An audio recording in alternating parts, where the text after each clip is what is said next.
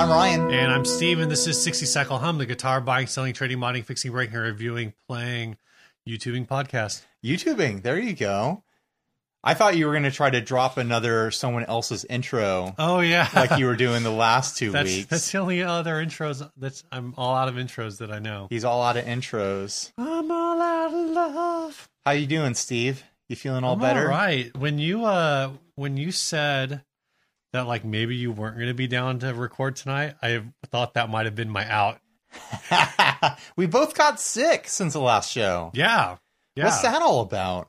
We were two strong, healthy dudes. Then we drank a lot of beers and recorded a podcast and then got real sick. And now we're back at it again. You know how, so it's supposed to be an old wives' tale. And as a scientist, I refuse to believe otherwise. But the whole thing is like, oh, don't go outside in the rain. You'll catch a cold. Uh-huh. So last Wednesday, I walked around North Park in the rain. Sounds romantic. Yeah, by myself. Very romantic. That can be romantic. It's a master date. Take yourself on a master date. That's the thing that I do after I drop my kid off. Mm-hmm. And if I don't have band practice. So I was just walking around the neighborhood while it was raining. And then Thursday night, I started getting sick. Friday, I did not get out of bed. I just laid in bed all day. I only got out of the bed to like take a piss a couple times because I was super dehydrated, which was great. Because I barely. And this was like a bathroom. cold or a flu? I don't know. This is interesting. It probably stuff, depends guys. on who you ask. I was running like a 102 plus for like the whole like except like I take Tylenol and then I just start drenched in sweat.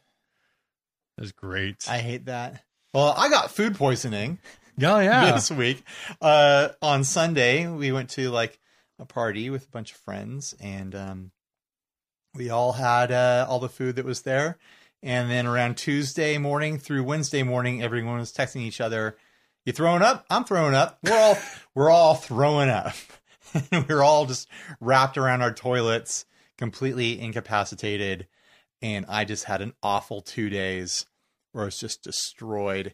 Like I could not hold down water on Tuesday until crazy. Like the end of the day. It was bad. I was so uncomfortable. I couldn't even sit and like watch TV. I literally just laid in bed and like closed my eyes and like tried to like hold our children and comfort our children while like their mom and dad are laying on the bed dying. Oh, so your kids were fine. The kids were fine. They're just chilling. Mom and dad were wrecked. On Friday afternoon, my youngest comes in and just crawls into the bed with me. First, she's jumping around. Yeah. I was like, come on, dude. And then she like chills out and she just lays down. And the problem is like she's not supposed to really take naps. Like we let her take naps. We're not going to stop her because if you don't let her take a nap, then she's going to freak out. But at the same time, like if she naps for too long, then she's going to be up till 2 a.m, and that's no good either. I know that story. So we were like super nervous. Also, she's laying next to this person who's so sick he can't get out of bed. So we're just like, oh, but so anyways, we're all better now. We'll see. I feel functional today. I'd say we're recording on a Thursday. 2 days after me being like completely destroyed, I'm feeling good enough to be here recording. Steve's good enough to be here. We're going to deliver a quality podcasting experience to you this week, not like last week. This week's going to be the good stuff. All right, so Ryan's job in the recording for this episode then is going to be to go cut out all of my coughing. I feel like though I don't want to go too much longer on this we're old and we're sick topic, but I feel like this has been my healthiest like podcasting winter in a long time. I'm usually like completely wrecked after NAMM. I usually have some sort of awful respiratory problem and my voice is wrecked for months. I've been pretty strong and healthy this year. It's because all you had to do is stand at one booth and only let people talk to you. Yeah, but I shook everybody's hand and hung out with them for long periods of time. Like, and I took everyone's business cards and stuff. I actually, it seemed like I just feel healthy in general. It seemed like Namthrax reports were down this year. Namthrax is down. Bye. All right. This first ad was. Are we ready to get into this? Yeah, I guess so. We don't have any new gear stuff to talk about. We're just talking about our old sick bodies. This first ad was sent by Daniel Police. It is a Fender Duosonic / Mustang / We got the Tone Police Jaguar. here with Daniel Police. Here we have a 1965 Fender Duosonic, heavily modified. Body has been roughly modded and installed with an Rickenbacker bridge pickup and a Fender Jaguar neck pickup. Also added a Fender Jaguar tremolo, original Dakota Red paint with loads of cool checking wear, original L series neck. Let me know if you have any questions. Do you think this is worth anywhere near $1,100? It's really hard to say these days anymore what someone will or won't pay for something like this. I mean, it technically is made out of the wood and the neck that an original Duosonic is made out of. Right. But they've modified this so completely in ways that no one would ask an original Duosonic to be modified. It's too bad there's not like a actual picture of the routing, because it looks like it is probably a massacre under there. I'm going to say that it probably doesn't really matter in the grand scheme of things. Like, I think if you had a Duosonic that cosmetically was on spec, but then you open up the pick guard and it's just a mess of drill holes and stuff like that, most people are just going to be like, shave off $150 or something like that. Sure. Because it's still a vintage Duosonic. And I didn't really want a Duosonic for, tone wood anyways. Mm-hmm. But I think in this case, because you're removing so much wood in a non-reversible way for the offset tremolo, you have removed wood for the posts for a new floating bridge on there from Mustang Bridge. Yeah, and that's a pretty big route. Those are non-reversible cosmetic issues. Mm-hmm. And that's really what I think, for me anyways, that's my gut reaction, is that this non-reversible But Ryan, issues. Checking. I mean, I was going to say, like, we criticized a lot of bad relics on this show. Like, people who are doing relic jobs should look at a guitar like this. Yeah. And still dial it back like 40%. But there's some legit natural relic going on here. And it's just like the way that the paint is crinkling up a little bit with a natural checking across the back. Little bits of scrapes and bumps here and there. There's not a gigantic, like watermelon sliced piece of paint removed from the armrest area. We're like, oh yeah, my arm totally rubbed. Guitar just raw. That's not natural. I removed just a square foot of paint with my forearm. Yeah, this guitar was made 2 years ago. No big deal. It's a poly finish. Yeah, my forearm rubbed through 3 layers of different colors of paint. What you need some, and it applied a gloss finish to the wood this underneath. Guy who comes in, he's just got huge biceps. Just huge biceps. Skin like sandpaper. Huge shoulder. His forearm is a nub. Like here, it's just a nub. And he's like, I'm selling you this guitar. And he holds it up to you. And like, there's just, it's like, it's a brand new Fender Mexican Strat, thick poly finish. But there's one spot that's just like a baseball sized where it's just wore straight down to the wood. And you're like, dude, what happened? And he's just like, naturally relics. Oh yeah, but there's parts of this. amputee jokes okay? Yeah, Okay, you're fine until you know someone who's an amputee. Until you have an audience member who's an amputee, then you're an asshole. I mean, I guess he doesn't have to be an amputee. There's parts of the relic on here that I'm like, maybe that's fake. Like this little edge down here. Like, how does that even wear? Yeah, the lower bout. That's. But who knows? It's old enough that if this is truly a 60s Duosonic body, it's earned whatever relic it has. Yeah. And I'm sure that very little of it is faked, if any of it is. This is that red on white finish too, which is cool. I would not mind having this Duosonic in closer to pristine condition. I wouldn't mind having this exact Duosonic. I just wouldn't want to pay $1,100 for it. What would you pay? I mean, what I would pay is very different from what market value is. What do you think this is?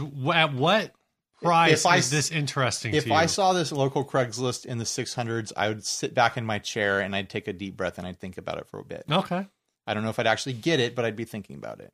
You'd call this guy at $600. You're calling the guy up and be like, "Hey, you have any interest in an SG?" No. Maybe. Maybe yeah, maybe, I might trade the SG towards something like this. But so much of it does look sloppy, but endearing in a grungy punk sort of way. I kind of love the way the Rick pickup is just kind of floating in there. Yeah, the pickups are like such a weird match. I love a weird mismatch. I love the Jaguar pickup in the neck, also just floating in there. Also, well, the Jaguar pickups aren't meant to be mounted into a pick guard; they're meant to be screwed into a body. So that's actually pretty close to correct. I wonder if that's the original pick guard, because something has shrunk, causing it to not fit perfectly with the control plate. If that's the original pick guard, then that would explain it. But I don't think the original pick guard's worth.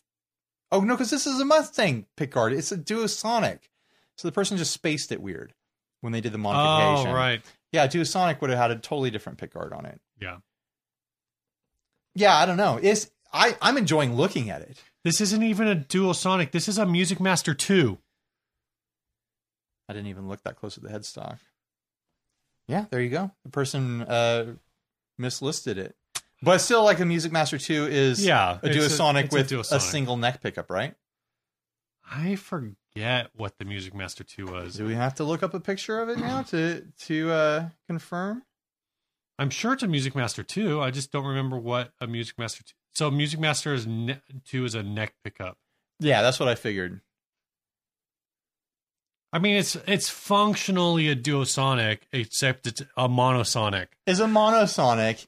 A lot of people would get those Music Masters and convert them into being two pickups. Yeah. Because I think the routing was there. That would make sense that it would be, yeah. And so, I mean, I guess in a really dumb kind of technical sense, as soon as you route for the second pickup, it becomes a Duosonic. Right, exactly. Or you could throw a Duosonic. Oh, you're saying if you routed the body...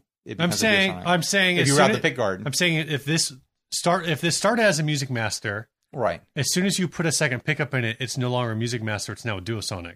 It still says Music Master on the headstock. Right? No, I know. No, but that's exactly right. Okay, good. That's exactly right. It's just not branded that way. Yeah. So, do you have any interest in this? Do you think it's cool at all? I mean, it's kind of cool. It's kind of pretty close to your Jag Stang. It is, yeah. It's got that little pickup and big pickup. It's very Kurt Cobain. Yeah. I am at the same point as you. I think 600 or less is where this is interesting to me. Right. But that doesn't mean that's the market value. Like, what do you think? What do you think the market value is on something like this? It might be $1,100. It might be. I mean, I'm sure pristine Music Master 2 is going to go for more money than $1,100. Yeah. I think a pristine Duosonic would go for more. But that's just my gut reaction right now. I haven't done any homework on this. Before we get into the topic, do you want to hear this comment we just got? Sure. On YouTube? It just came in. Two douchebags sitting around in grandpa's clothes, drinking his beer, all the while talking about things they know nothing about. And I skipped over some typos in there. Which video is this on? It's on the Ryan Adams excerpt. We were both wearing plaid because it was cold. Yeah. We're into spring now. Spring has sprung. I'm wearing a Hawaiian shirt. Steve's wearing a long sleeve. I'm still dressed for winter. He's wearing a Make Riffs Sick Again hat.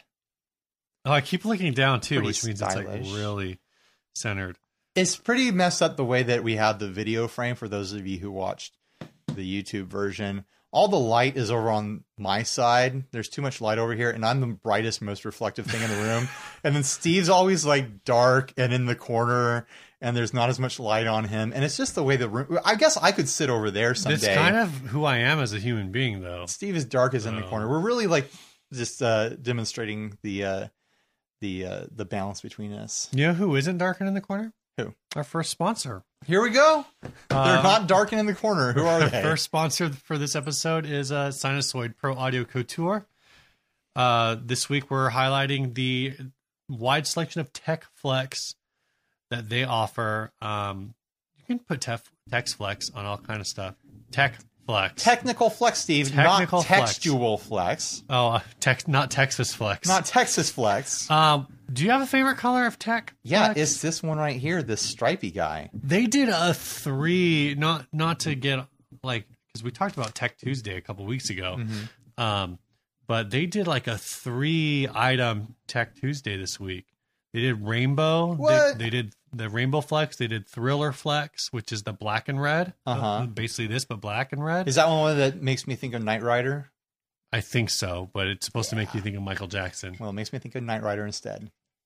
And I think the Aqua Flex. So it looked That's really a good. classic. But they have all kinds of colors. I have the Rainbow Flex, and I need to get another one.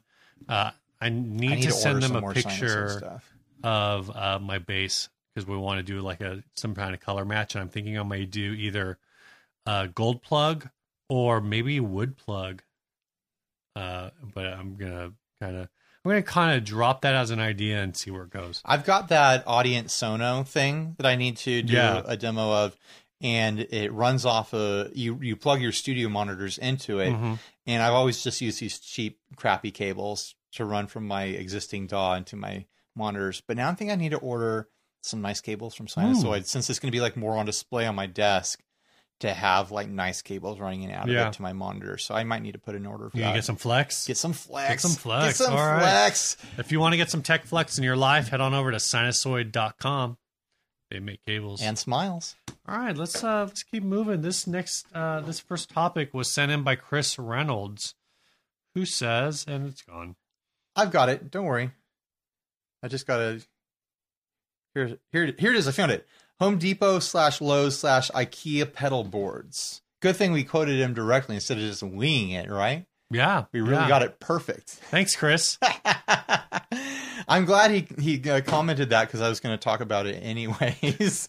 Well, you found you were at Home Depot the other day. I didn't find Jack. Okay? Oh, you didn't go to Home Depot and find this? I lifted this photo off of Pedal Boards of Doom because everyone was going crazy about it over there. Pedal Boards of Doom or Pedal Birds of Derm? It was not Pedal Birds of Derm. You're not in Are you in Pedal Birds of Derm? I think I was for a while, and I was like, you people are too silly. I am getting out of here.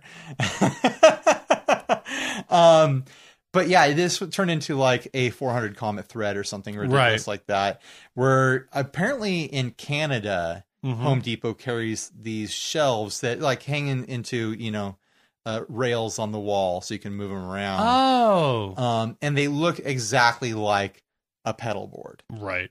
Like to the point, like did a guitarist design these for us? Like people suspect that with the IKEA stuff. Like, is there a guitarist at IKEA like slipping this in? Because it is like a wide slat. I can tell you that the distance between the slats is almost wide enough that it's tricky to mount mini pedals. Okay. It's close enough though. But this thing is almost perfect. Yeah. Well, this one is ideal for like using zip ties. I bet you anything you could fit a 1/4-inch jack into those square holes and just cinch it down on there. Oh, yeah, that would be cool. It would probably ground real funny, and it probably wouldn't be the smartest idea. But I bet you could do it. This thing is Velcro ready. It's painted black. It's already the right color. Velcro ready. You could zip tie stuff to it if you wanted to. You could. Dude, these are squares. That's what I'm saying, though. I think a 1/4-inch jack would still fit through those squares. Maybe there's even room to put a little rubber washer in there to keep it separated for grounding. And it's like the correct size. I think it was like 12 by 24 or something like that. Yeah, I could see that. And it would be slanted. Did you already say that? Yeah, it's slanted too. I'm telling you, it's like perfect pedal board dimensions. And it's $30. And it's $30. You know what you could get for $30 though? You could get 2 pedal boards from IKEA for $30. So what are the downsides to this? Like, you've got this thing, this basically a pedal board out of the box from Home Depot for $30. Just add your own Velcro power supply, cables, and pedals. You know? The first downside would be that you don't know how thick that metal is. Like, you don't know how well it's going to support your weight. I guess that's true. Do you put your full weight on your pedal board? I guess I do every now and then. Put enough of my weight. If you've got a wah, you got to click it on really hard. The thing to consider, Ryan, is that for us, if we say like, well, I put 75% of my weight on it, for us, 75% of our weight is the full weight of like an adult, average adult. Yeah. Maybe not an average male adult, but an average adult. What's your weight, Steve? How you weigh? Immediately after my sickness, I was 201 pounds. Nice. Lose some weight, huh? I don't know what I am now. I probably gained it all back by now. I'm pretty close to you. I'm like 205, 207, depending on how close I was to pizza. I'm usually at like 204, 205. I need to get back into fighting shape. You're listening to 60 Cycle Hum, the 400-pound podcast. Do you think Guitar Nerds is a 400-pound podcast? Probably just over. Like, there's 4 of them. Do you think? No. I bet they're a good 600. They have no idea though, because it's all in stones. They're in stones and right. euros over there. Yeah. No, actually, it is in pounds. It's in British. But that's how much they're worth. Pound sterling. Yes. Guitar Nerds is a 400-pound podcast. We've seen their numbers. It's like a 1,200-pound podcast. Well, I don't want to give anything away. That's public knowledge. At least it was. Game recognized game. Yeah. Congratulations, guys. So a downside I see with this Home Depot pedal board, and anytime I see like a homemade board or one of these fudged together like cutting boards or something like that, is how are you going to case it? How are you going to transport it? Because that's like the biggest thing for me. Like, having a pedal board around the house is one thing, but the moment you need to pack it up and transport it without stuff getting messed up is really the critical moment for a pedal board. Because otherwise, it doesn't matter what it's made out of. It could be this, it could be a cutting board. Right. It could be a piece of plywood I have around the garage, or a skateboard or something like that, you know? If I can tape something down. Dude, if you had a skateboard pedal board, you could play a gig and then do a flip. Do a kickflip. I could do an ollie. Never forget. How high can you ollie, Steve? Dude, I can't. I'll kill myself trying to ollie. Are you kidding? Have you ever ollied? Maybe once when I was like 13. I used to be able to ollie pretty high, never while moving.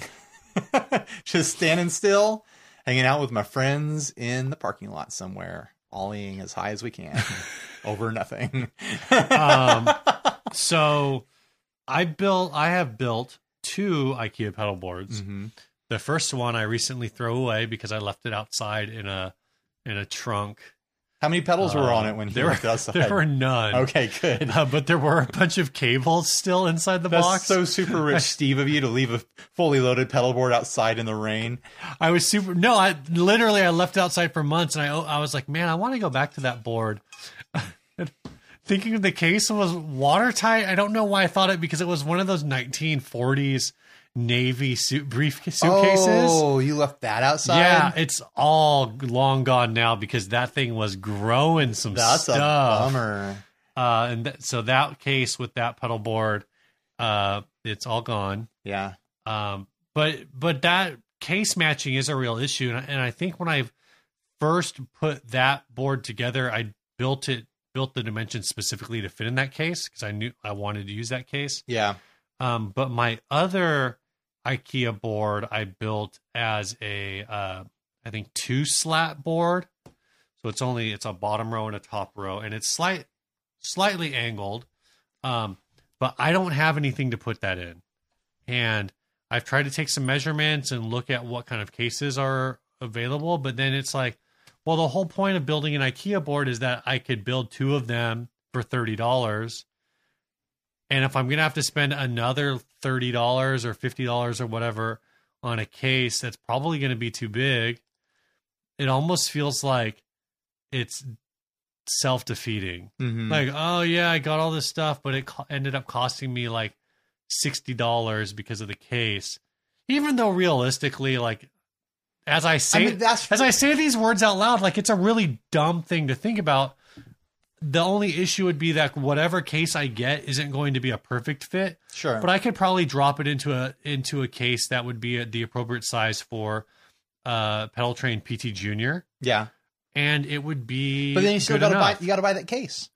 Yeah, but I mean, like, I think that's the real, like, unforeseen cost with these homemade pedal boards is figuring out the cost of the case. And you either got to build your case, which is, I mean, build a case against this case, which is a huge time cost. Like, building a five-sided box is harder than it sounds for most people. Oh, I was going to say, I don't even know how to cut canvas. Right. Like people who don't work with wood and stuff like that, know how to use tools, it's nearly an impossible task to do that correctly, let alone get the hinges right and stuff like that and have it be looking good.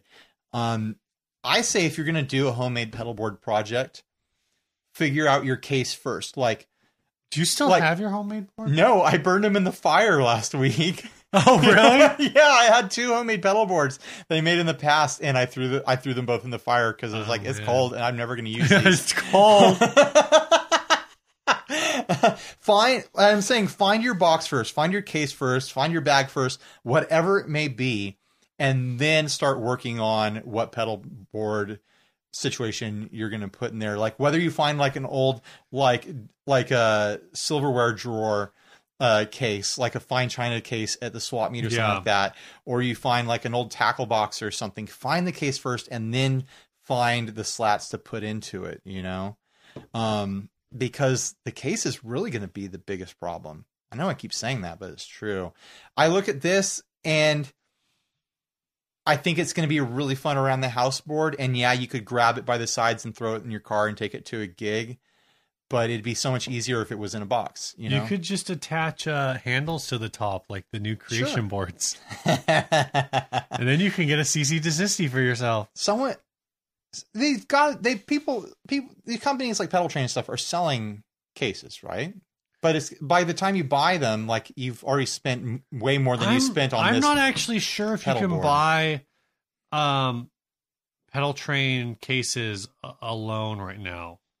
I know for a while they were, but then I think because of the rise in popularity of the build your own board, I think they actually stopped selling cases. Oh yeah, because they saw everyone be like, oh, here we go, genuine cases. Stuff. Premium soft case. Let's see. They got a bunch of different sizes. Let's look at the Classic Junior, because that's the one that I think I would need. The Classic Junior sized case is they only sell the tour case, $149.99. $149? How much do they sell it for with the pedal board? Okay, that's a replacement case. I don't know. 140 seems a bit steep for just a case. I feel like even if you're throwing stuff in a duffel bag, you can get away with it. Are you ready for this? Yeah. The soft case / hideaway backpack for the Classic PT Junior, for the PT Junior is $120 with the pedal board for just the case. Just the case? Just the case. How much is it with the case? Do they have that sort of deal? So that's the thing. This isn't. I don't think this is steep. I don't think this is a case you normally buy. So a Classic Junior with a regular soft case is $120. Oh, because that other case was like a premium case. Yeah, but so they only sell like a premium upgrade case. Yeah, they only sell upgrade cases. Yeah. Maybe you could get the tour case.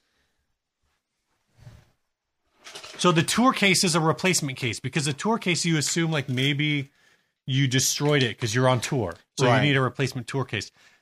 So they sell the tour cases by themselves, but the soft cases that they sell are not replacement cases. They're upgrade cases. They're upgrade cases. Yeah. I mean, I've got this Outlaw Nomad battery powered board here that's got a battery in it, and it came with a case that fits it perfectly. And I think those things are like $140.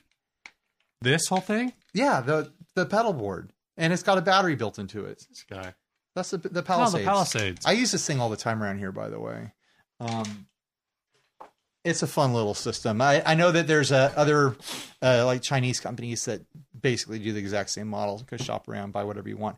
Yeah, I was looking for a Chinese company that would manufacture some kind of like pedal train style case. Someone should. Everything I've found is either smaller, or even like the smaller cases I found don't even fit the Nano. Like they're too small for that. So if I was a case making company, like say, if I was in the music area of making cases, I would be looking at stuff like this and be like, oh, a bunch of people are jumping on IKEA boards and on these Home Depot like shelf boards and stuff like that. I'm just going to make a case that happens to be the perfect dimensions for that to slide right in there. It'd probably be a big design investment for that. Yeah. But if tons of people are grabbing this stuff, it might be worth it. Another thing with this Home Depot shelf, it has the big hooks on the backside of it. Oh, right. To fit into the wall. And people were like, going like, oh, is that going to be a problem? I don't think it's going to be a problem. No, dude, the hooks on the back? There's a feature. Wrap your freaking cable around it. Yeah, stuff cables around it. Yeah. It means you can push your pedals back farther and have them hang over that little ledge. Yeah. Oh my gosh. Yes. Next ad. No, we're doing some more sponsor. Oh, another sponsor. Sponsors. Big thanks to D'Addario for sponsoring us. D'Addario is a string company. You've probably heard of them. Thanks to everyone that's still sponsoring us after last week's episode. Dude, last week's episode was good. I didn't listen to it. Dude, he definitely said dick and ass a lot. Yeah, I marked it explicit. No one can get mad. You listen to it with your kid. It's your own fault. It was labeled explicit on iTunes. All right. Anyway, thanks to D'Addario. They'd like us to feature their XL strings. They make a wide lineup of strings from the ultra bright Pro Steel to the mellow chromes and everything in between, including the classic EXL. You want something maybe a little brighter than the EXL? You can go with the, what's slightly brighter than the XL? I should know this. What's colder than cold? Ice cold. Man, I forgot. Anyway, D'Addaria's got a full lineup. You go to their website, you follow the link down below, or in the liner notes, and I've got a link that takes you directly to their XL page. And what it's going to show you is basically a tone chart, and it lets you slide back and forth. You want brighter, move it this way, it's going to go brighter. You move it the other way, it's going to go mellower, and it's going to let you like dial in to show you what the perfect string for your style, for your tone, is right for you. These strings are made in the United States. Yep, in New York. And they are using industry standard quality and materials. So, if check them out. If there ever was an industry standard string, like I almost expect every guitar I pick up in a store to just have these on them. The companies that don't, you wonder what's going on. Yeah. You're like, if you look at the ball ends on a guitar in a store and you don't see like the D'Addario colors, you're like, I'm not totally sure what's on here. Yeah, you're like, this company probably doesn't care about their products. Be anything, and by anything I mean anything but D'Addario strings. Yeah. So I'll pass on this whole guitar. Thank you very much. Yeah, this episode's also brought to you by ChaseBlissAudio.com. I was just thinking the other day, I was watching an old James Bond movie, and it had the URL for the studio underneath their logo, which is so tacky. And I wonder when they finally stopped doing that. Like, so was this check out mgngrand.com. Was this GoldenEye? It might have. No, it wasn't GoldenEye. It was a different one. Was it? It would have had to have been. I've been watching a couple. It would have had to be GoldenEye or one of the ones after that, right? One of the newer ones. I can't remember which one it was. It might have been GoldenEye. I've been watching a couple. You grabbing a Chase Bliss pedal back there? This is the Condor. That is the Condor. A once very endangered bird in our very own California. Yeah. Brought back to life by our local San Diego Zoo, Shaman, Wild Animal Park relief efforts, and also brought to life in this here pedal. Yeah. Did we want to feature the Condor specifically in this? No, I just grabbed that one as an example of a Chase Bliss pedal. Oh, okay. Chase Bliss makes pedals that are maybe more creative than you. We don't know. Oh, they're definitely more creative than you are. Maybe you're super creative, but they're way more creative than we are. They even if you make are the sounds super, that we hear in our head, which is perfect. Even if you are super creative, this is a score multiplier. Yeah. Every Chase Bliss pedal is a score multiplier for your creativity. Combo. You okay? Yeah. You want me to do that for you? Combo. Did I get closer? I can usually do it. I think it's because I was trying to make the sound instead of just going I was going like. Chase Bliss pedals. If you're trying to get a total knockout with your tone, there we go. Chase Bliss, digital brain, analog heart. All right, let's get back to this thing. This next ad is from Tim Worley. Speaking of Tim Worley, I don't know. I always want to call him a whirly bird, but I know that's Clifton. That's Clifton. Well, they're related. Are they related? I think they're related. Or they lied to me. Are all whirlies whirly birds, though? That's true. That's what I want to know. All right, this says, he says, a killer deal if true, but something definitely seems off with this quote, SG Custom Shop, 1961 reissue. Probably a good deal in any case, especially with the other stuff thrown in, but this doesn't look like any Gibson Custom Shop reissue I've come across.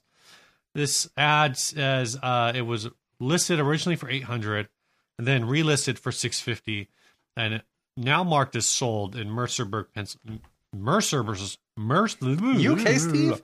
You're having trouble talking Mercersburg, Pennsylvania. Amp plus FBV pedal, guitar plus case, mic, and stand. Used the Line 6 Spider Jam 75 watt with FBV shortboard with wah and effects.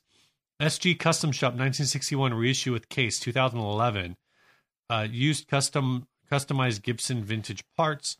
1985 keys. 1974 bridge. 1961 pickups are vintage Gibson. Comes with hard shell case. Some kind of microphone. It might be a Shure, but if it is, it's one of those ones that has an on-off switch. And a microphone stand. This guy's claiming a lot of stuff about this guitar that looks pretty funky. Actually, so I'm looking at it, and the 1985 keys is probably real. Yeah, those do look like 80s tuning keys. The 74 bridge, I can't... Who can even tell? And does it even matter? Because it doesn't matter. When I think of a 70s SG bridge, I think of the harmonica bridge. Yeah, which so that is not what this is. Yeah. So I mean, does it matter if you have a 70s tune-o-matic bridge? Like, are there any components that are really that different? Is the metal any different or anything like that? If they are, I don't know. I mean, tell us in the comments if that's a huge deal, but I kind of doubt it. And then the pickups are a big deal if they are 61 pickups, but are they actual 61 pickups? If they're 61 pickups, the covers have been swapped out because these are super shiny. Yeah. And they look like they still have the plastic over them. Yeah, they should be like a matted I think he means that they're the pickups from the 61 reissue, whatever he's calling But even that. those shouldn't be... No, they shouldn't look like that. Anyway, the biggest strange feature I don't think he knows what model guitar this is. I think he looked up something online. He's like, oh, it looks like this other guitar that says it's a 61 reissue. This is not a Gibson. Not Somebody at all. took an Epiphone, probably G400 model or some other model of similar, and because he originally says it's a 50th anniversary reissue, but those were a wraparound tailpiece. Yeah. So, my thought is that this is a G400 with a replacement pickguard that's routed for P90s. You guys will have to look at the picture. If you're watching on YouTube, you're going to see the picture. If I show it to you, if you're lucky. Here it is, right here in the middle. If you're listening to the show on the podcast, someone attacked this with some sort of like scroll saw or something. Yeah, like that. but they did an all right job. The thing that kills me is they left the serial number on there, and that's definitely the Epiphone serial. The middle of the Dracula like hair point of the Gibson scroll is poking right into the serial number. Yeah. The tuners are, whatever. I guess they're there, but originally, I guess these would have been the Kluson, like Clover tuners. These are single screw. I think it's funny that they left the original screws in there. Yeah, they put the screws back in to like fill instead of filling the holes. So it's like they or knew even just leaving the holes empty. They knew enough about woodworking to carve a fairly close-ish Gibson scroll, but then they didn't know enough about woodworking to just dowel these screw holes. You can also tell that it's not a Gibson headstock at all, just because of the curve on the edge, the outside edges of the headstock. Right. That's the Epiphone shape, totally, which is different from the Gibson shape. Like, not everyone always like catches that detail the same way. Not everyone always catches that SGs are asymmetrical. I'm calling out Steve on that because years ago he realized that SGs are asymmetrical. Yeah, whatever. I've already lost the ad. Where did it go? But yeah, it's kind of a cluster of mistakes on that SG. But for $650, what do you think about this package? That's what it sold for. So that's not like a debatable price. Like, someone paid that. Well, no, it's still a debatable price because it just says sold. But this is on Facebook, so it just means it was marked sold. Someone could have offered like $500. Well, this package did sell. Yes. Someone wanted this enough to buy it. So the problem to me with the amp and board combo is that it's old tech. Right. Maybe this was worth this at some point. I don't know.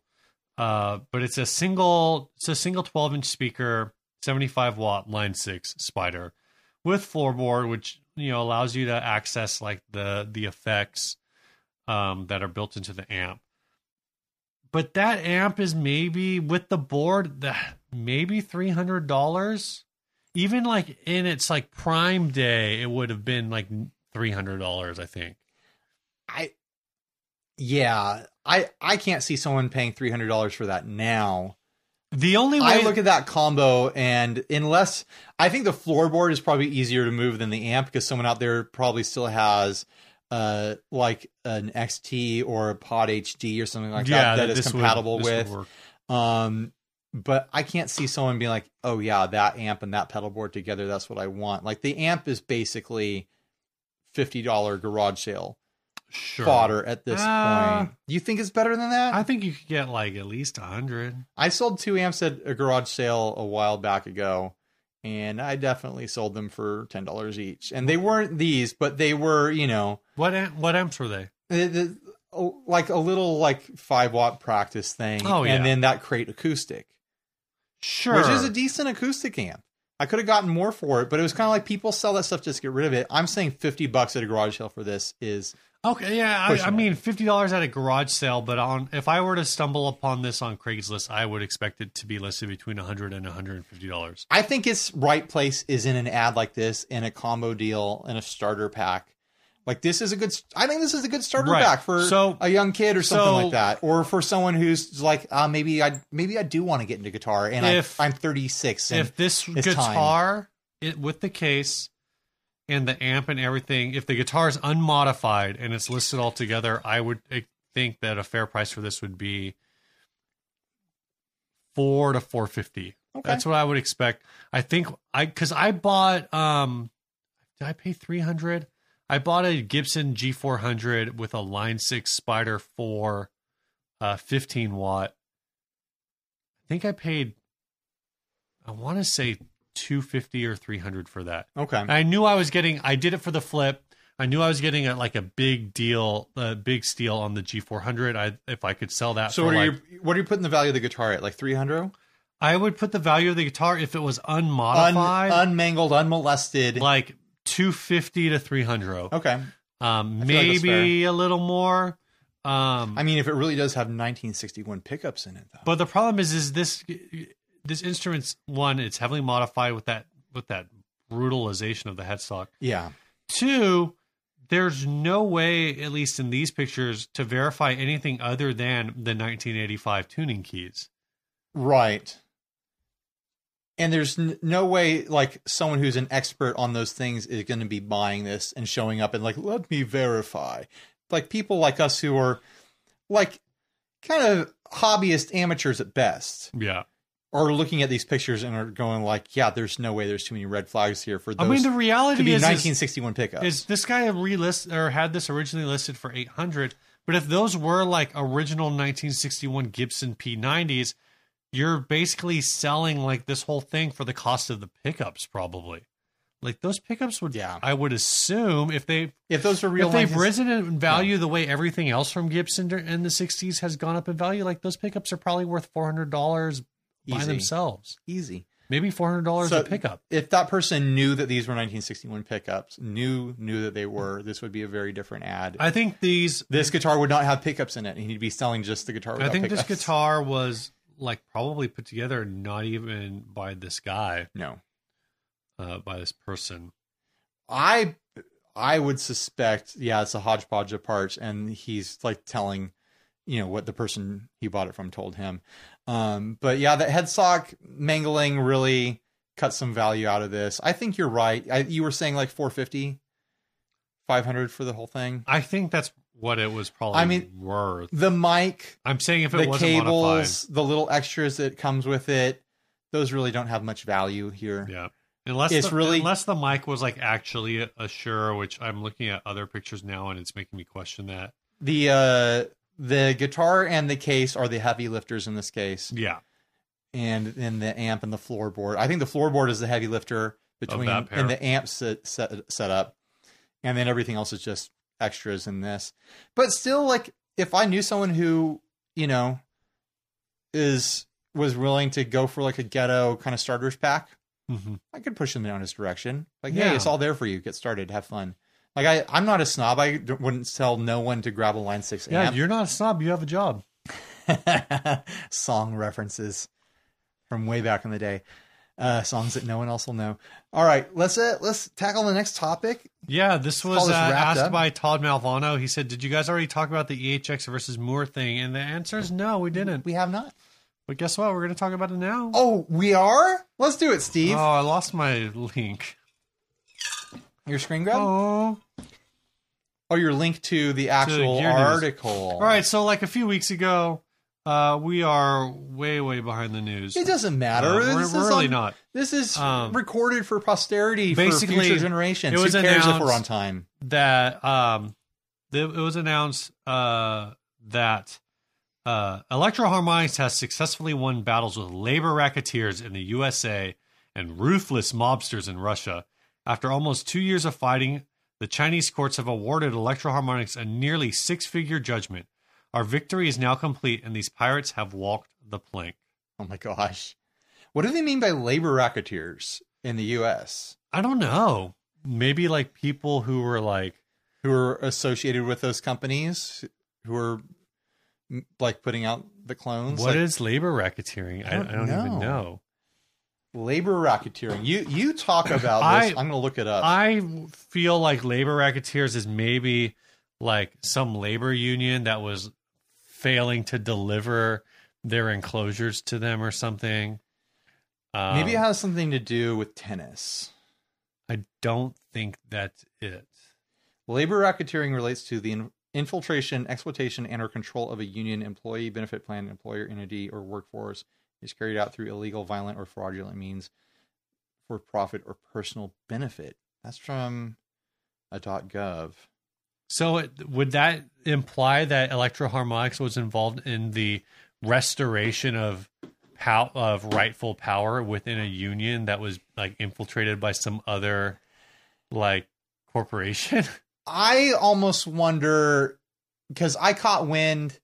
We got a little bit of backstory on the down low about an import company recently, and I wonder if it was something similar to that, about a company that had a bunch of people working for them here in the States doing distribution, and then just was royally screwing people out of like their distribution deals by going behind their back distributing other ways. Like, say they had a distribution deal with this American person, and then that American person finds out that this company is also distributing to America directly through Amazon under a different name. Oh. I don't know if you remember who I'm talking about. I don't. But they were messaging us privately like a week or so ago. You might have been sick during that time. I may have not read any of that. What platform were they messaging us on? Instagram. Oh, I don't read those messages. Okay. So anyways, in that case, a lot of people who were relying on paychecks here in the States weren't getting paid by this company, who were like basically not paying their bills here because they were just like trying to get free labor out of people. So I wonder if it's that sort of deal where EHX was on to these companies possibly doing a similar marketing thing. You know what? That actually could...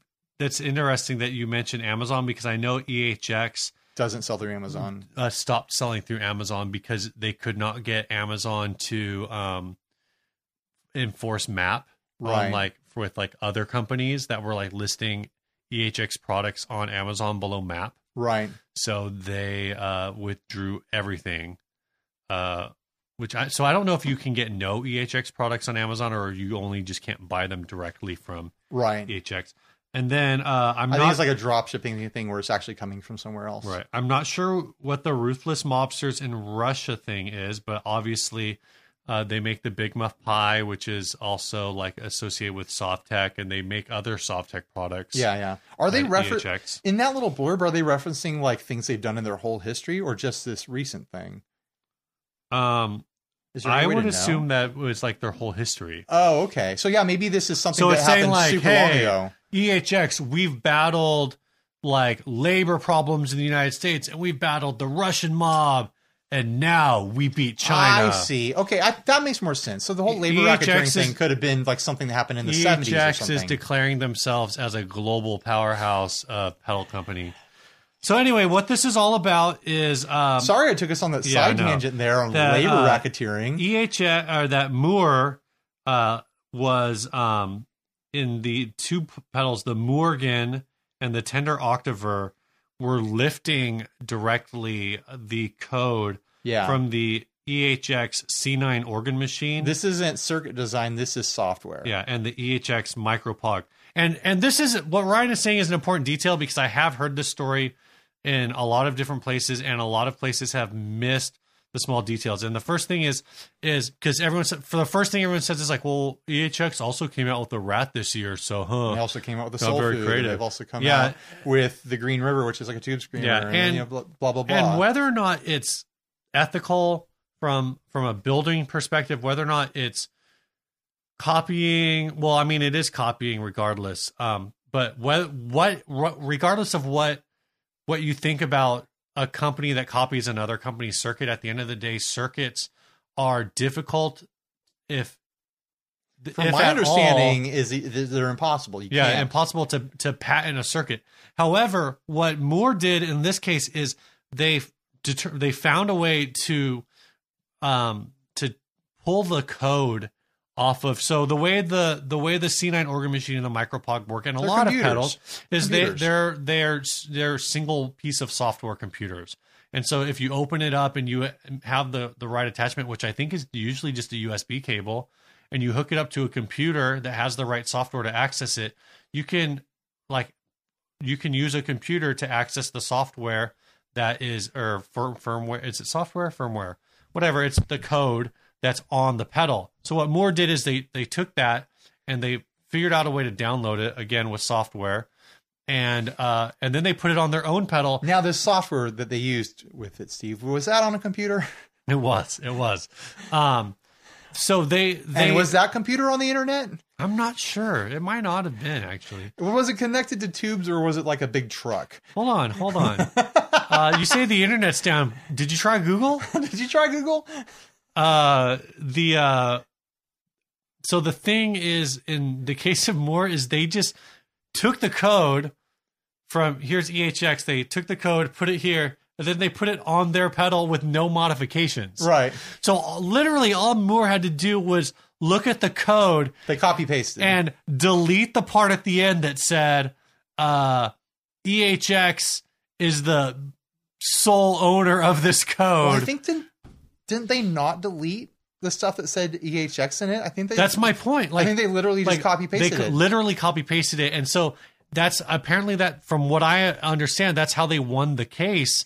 Is they were like, look, there's no denying that this is our code, because they left. It's not even like It's it's either the like, coder's signature in there, basically, and it says copyright Electro-Harmonix, and has like a little like drawing of Mike Matthews made out of like backslashes and question marks and basically, that's not inaccurate. I mean, I think it's totally fine for everyone on the internet and everywhere else, other podcasts, if they want to debate whether or not it's moral for a company like EHX to clone circuits, to copy circuits, to make circuits that emulate other classic pedals like the Rat. They come out right out and say like, oh, this pedal is our Rat 2 copy, like the Soul Food, et cetera, and so on. I mean, EHX is playing the same game everyone else has. Everyone has been copying EHX pedals since day one. That's how most of these companies got their start, is by copying Big Muffs. Is really what it comes down to. That's all well-trodden territory. Everyone knows what's fair game and what isn't in that industry. And software is off the table as far as it is right now. And I think, the next area we need to tackle in this discussion is, what does this mean for the industry? Do you think we'll see Chinese cloners and import cloners do their due diligence to cover their tracks a little bit more? Like, they'll still do copying, but like hire someone to get in there in the code and scramble it up a little bit, or maybe tweak it enough where like there's plausible deniability. I mean, I think that's one possibility. The other thing is, these two pedals, the Tender Octaver and the Morgan, I think were like kind of older Mooer products. And I think really I think you're going to see the copying still, and you're going to see that on a lot of like OEM products. And it's just going to come down to probably honestly, the Chinese companies being smarter about who they try to rip off, because this is the first time that this has happened, as far as we know. Like an American pedal company suing a Chinese pedal company, let alone winning. Do you think any of the Chinese companies are shaking in their boots or anything like that? I think it depends on like how widespread it is, because on the one, there's a few different ways to look at this. Like, this was it said almost 6-figure settlement, nearly. What is almost 6-figure? Nearly 6-figure judgment. So I would assume between $80,000 and $99,000. Okay, which is a lot of money, but that's really only like 1,000 of these, like 2,000 of these pedals. It's really not that much money. And when you consider how many Mooer pedals you see on like different, especially beginner boards.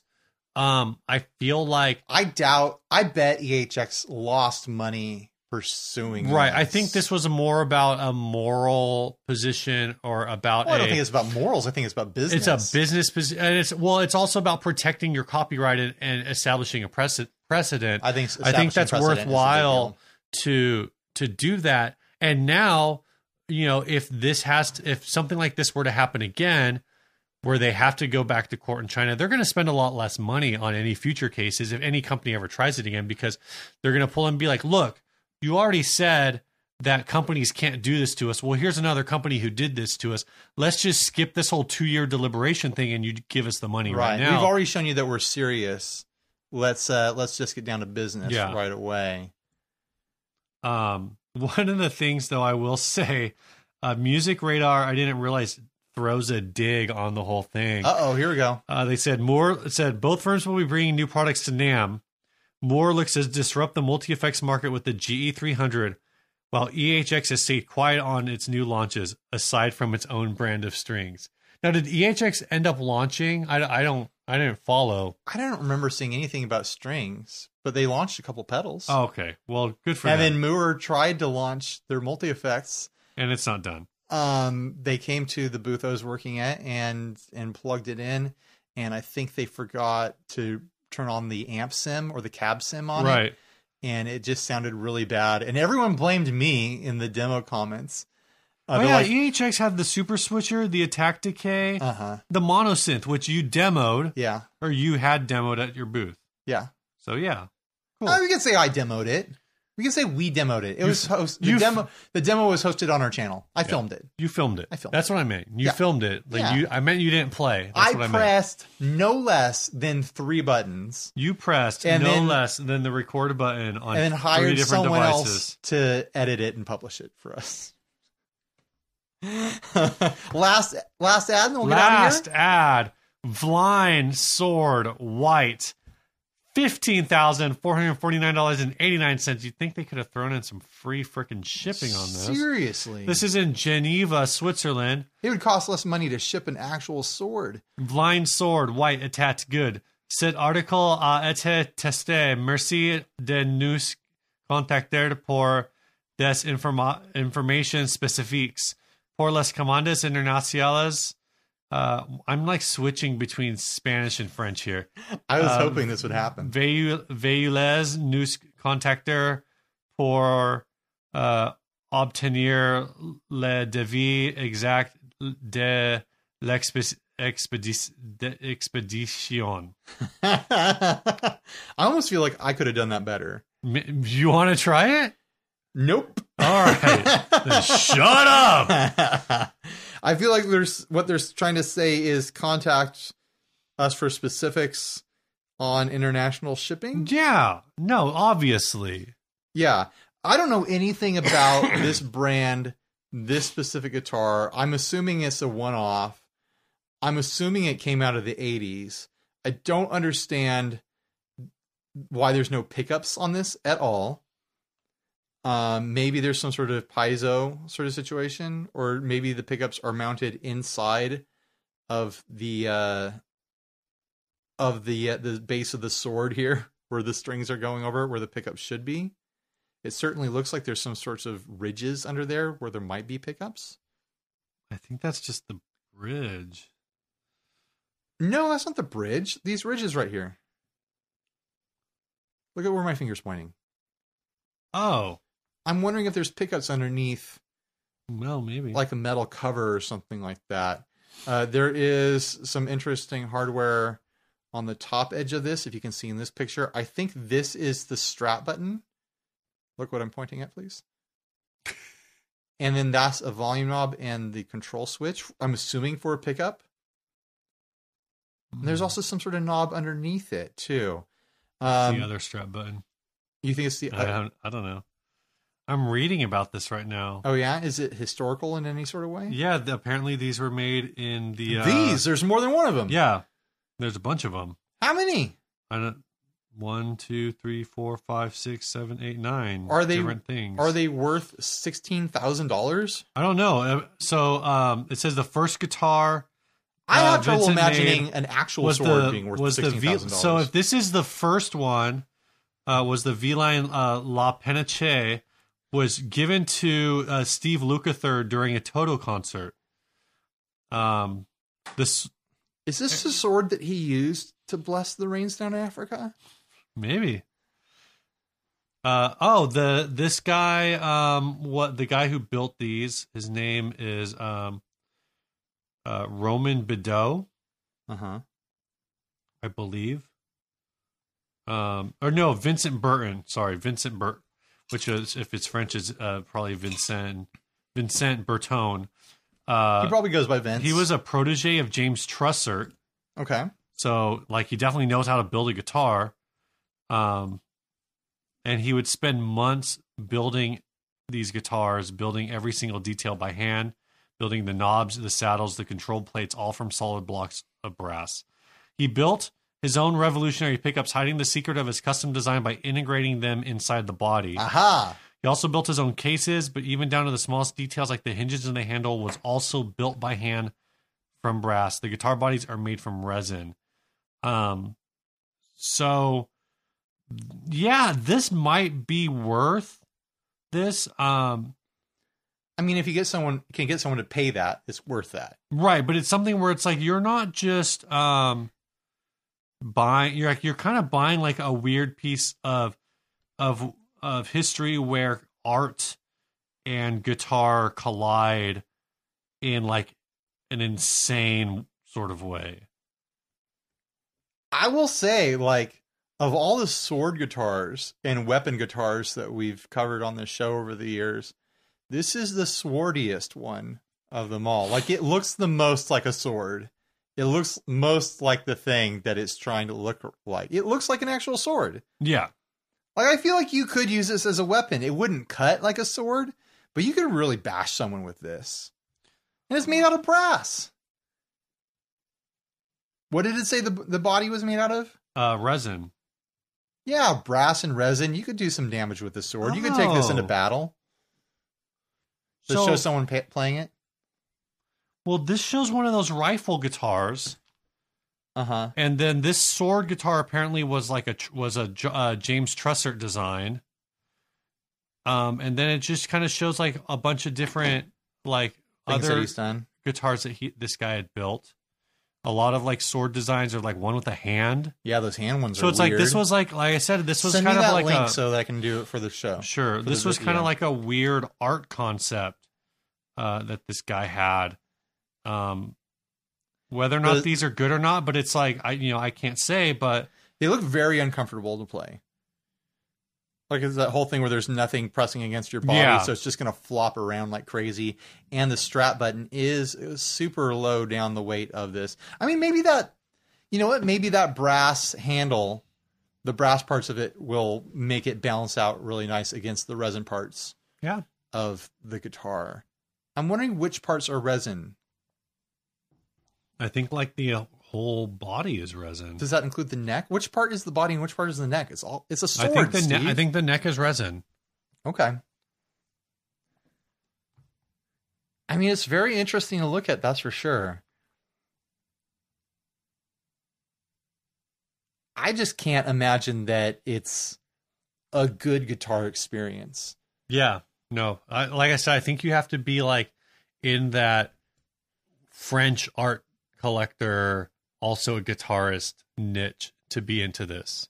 Yeah. Like maybe if you're like super into swords. If you were like a big fan of like James Trussert's work, like be into this, something like that. Or you have to just be like an eccentric heavy metal dude and you're like, I need a sword guitar. I need the best sword guitar I can get. This could be it right now. This could be it. This could be it.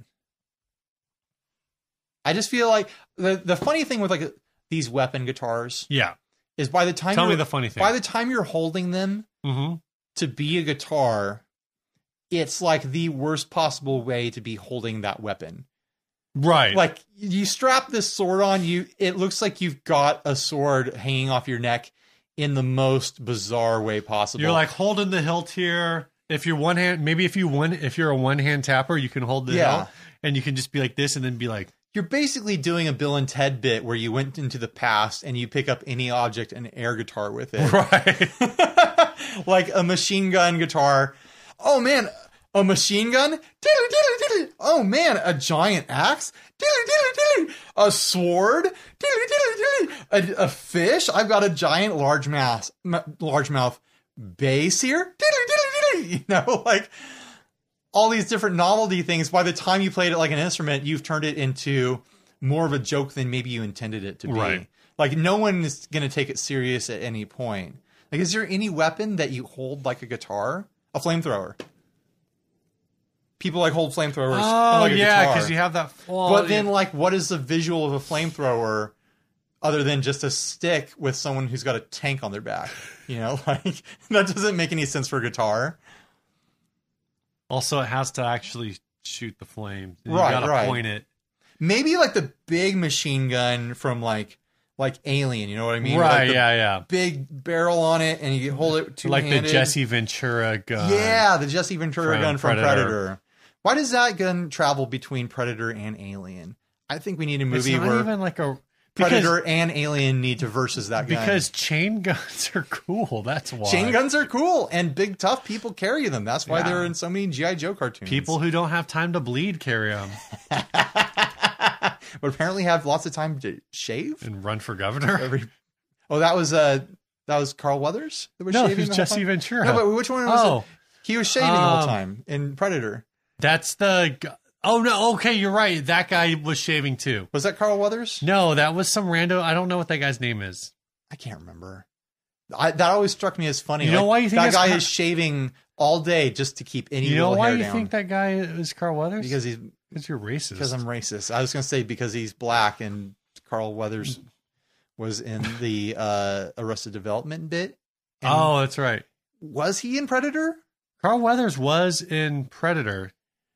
So I'm not totally going crazy. Yeah, he here. just wasn't one By of... crazy, Wait, I mean being racist. yeah, he's the one who's on the other side of the famous handshake. I thought the famous handshake was from Over the Top. Well, there's a few different famous handshakes, but there is one in Predator. But he's not the guy who's shaving the whole time. No, that's a different guy.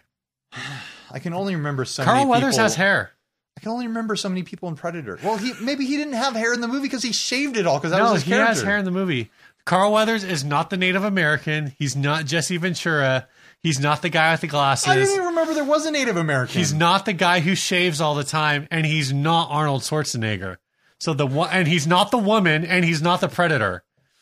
Well, if he's not the Predator. All right, I want to give a shout out to Nutter Guitars. We picked up a Patreon that's a builder. That's awesome. Yeah, Nutter Guitars is supporting us at the $1 level. Thanks a lot, Nutter Guitars. We would love the $1 level, and when people contribute, we say their names. You guys should all go check out Nutter Guitars. They make wild looking stuff that once you see it, that I love because it's crazy. Head on over to patreon.com/60cyclehumpcast. And now let's get out of here. Damn, This dude. week's song was sent by Alex Booth. He says, hey guys, I wanted to share one of my new band's tracks that we just completed. I'm drumming in this project, but my pedal board was used to record. The guitar rig is a Jag with humbuckers into a Fender Twin that was used by Kurt Cobain to record Bleach with. Anyway, here's... The actual amp that he used? I guess so. Wow. Fancy pants. Because Alex is in Seattle, so in P and Dubs anyway. So maybe he went to the same recording studio that Kurt used for Bleach. Yeah, maybe. Anyway, he says this song is called Beach Bones, and the band is called Yada Yada. Bye. Stay grounded.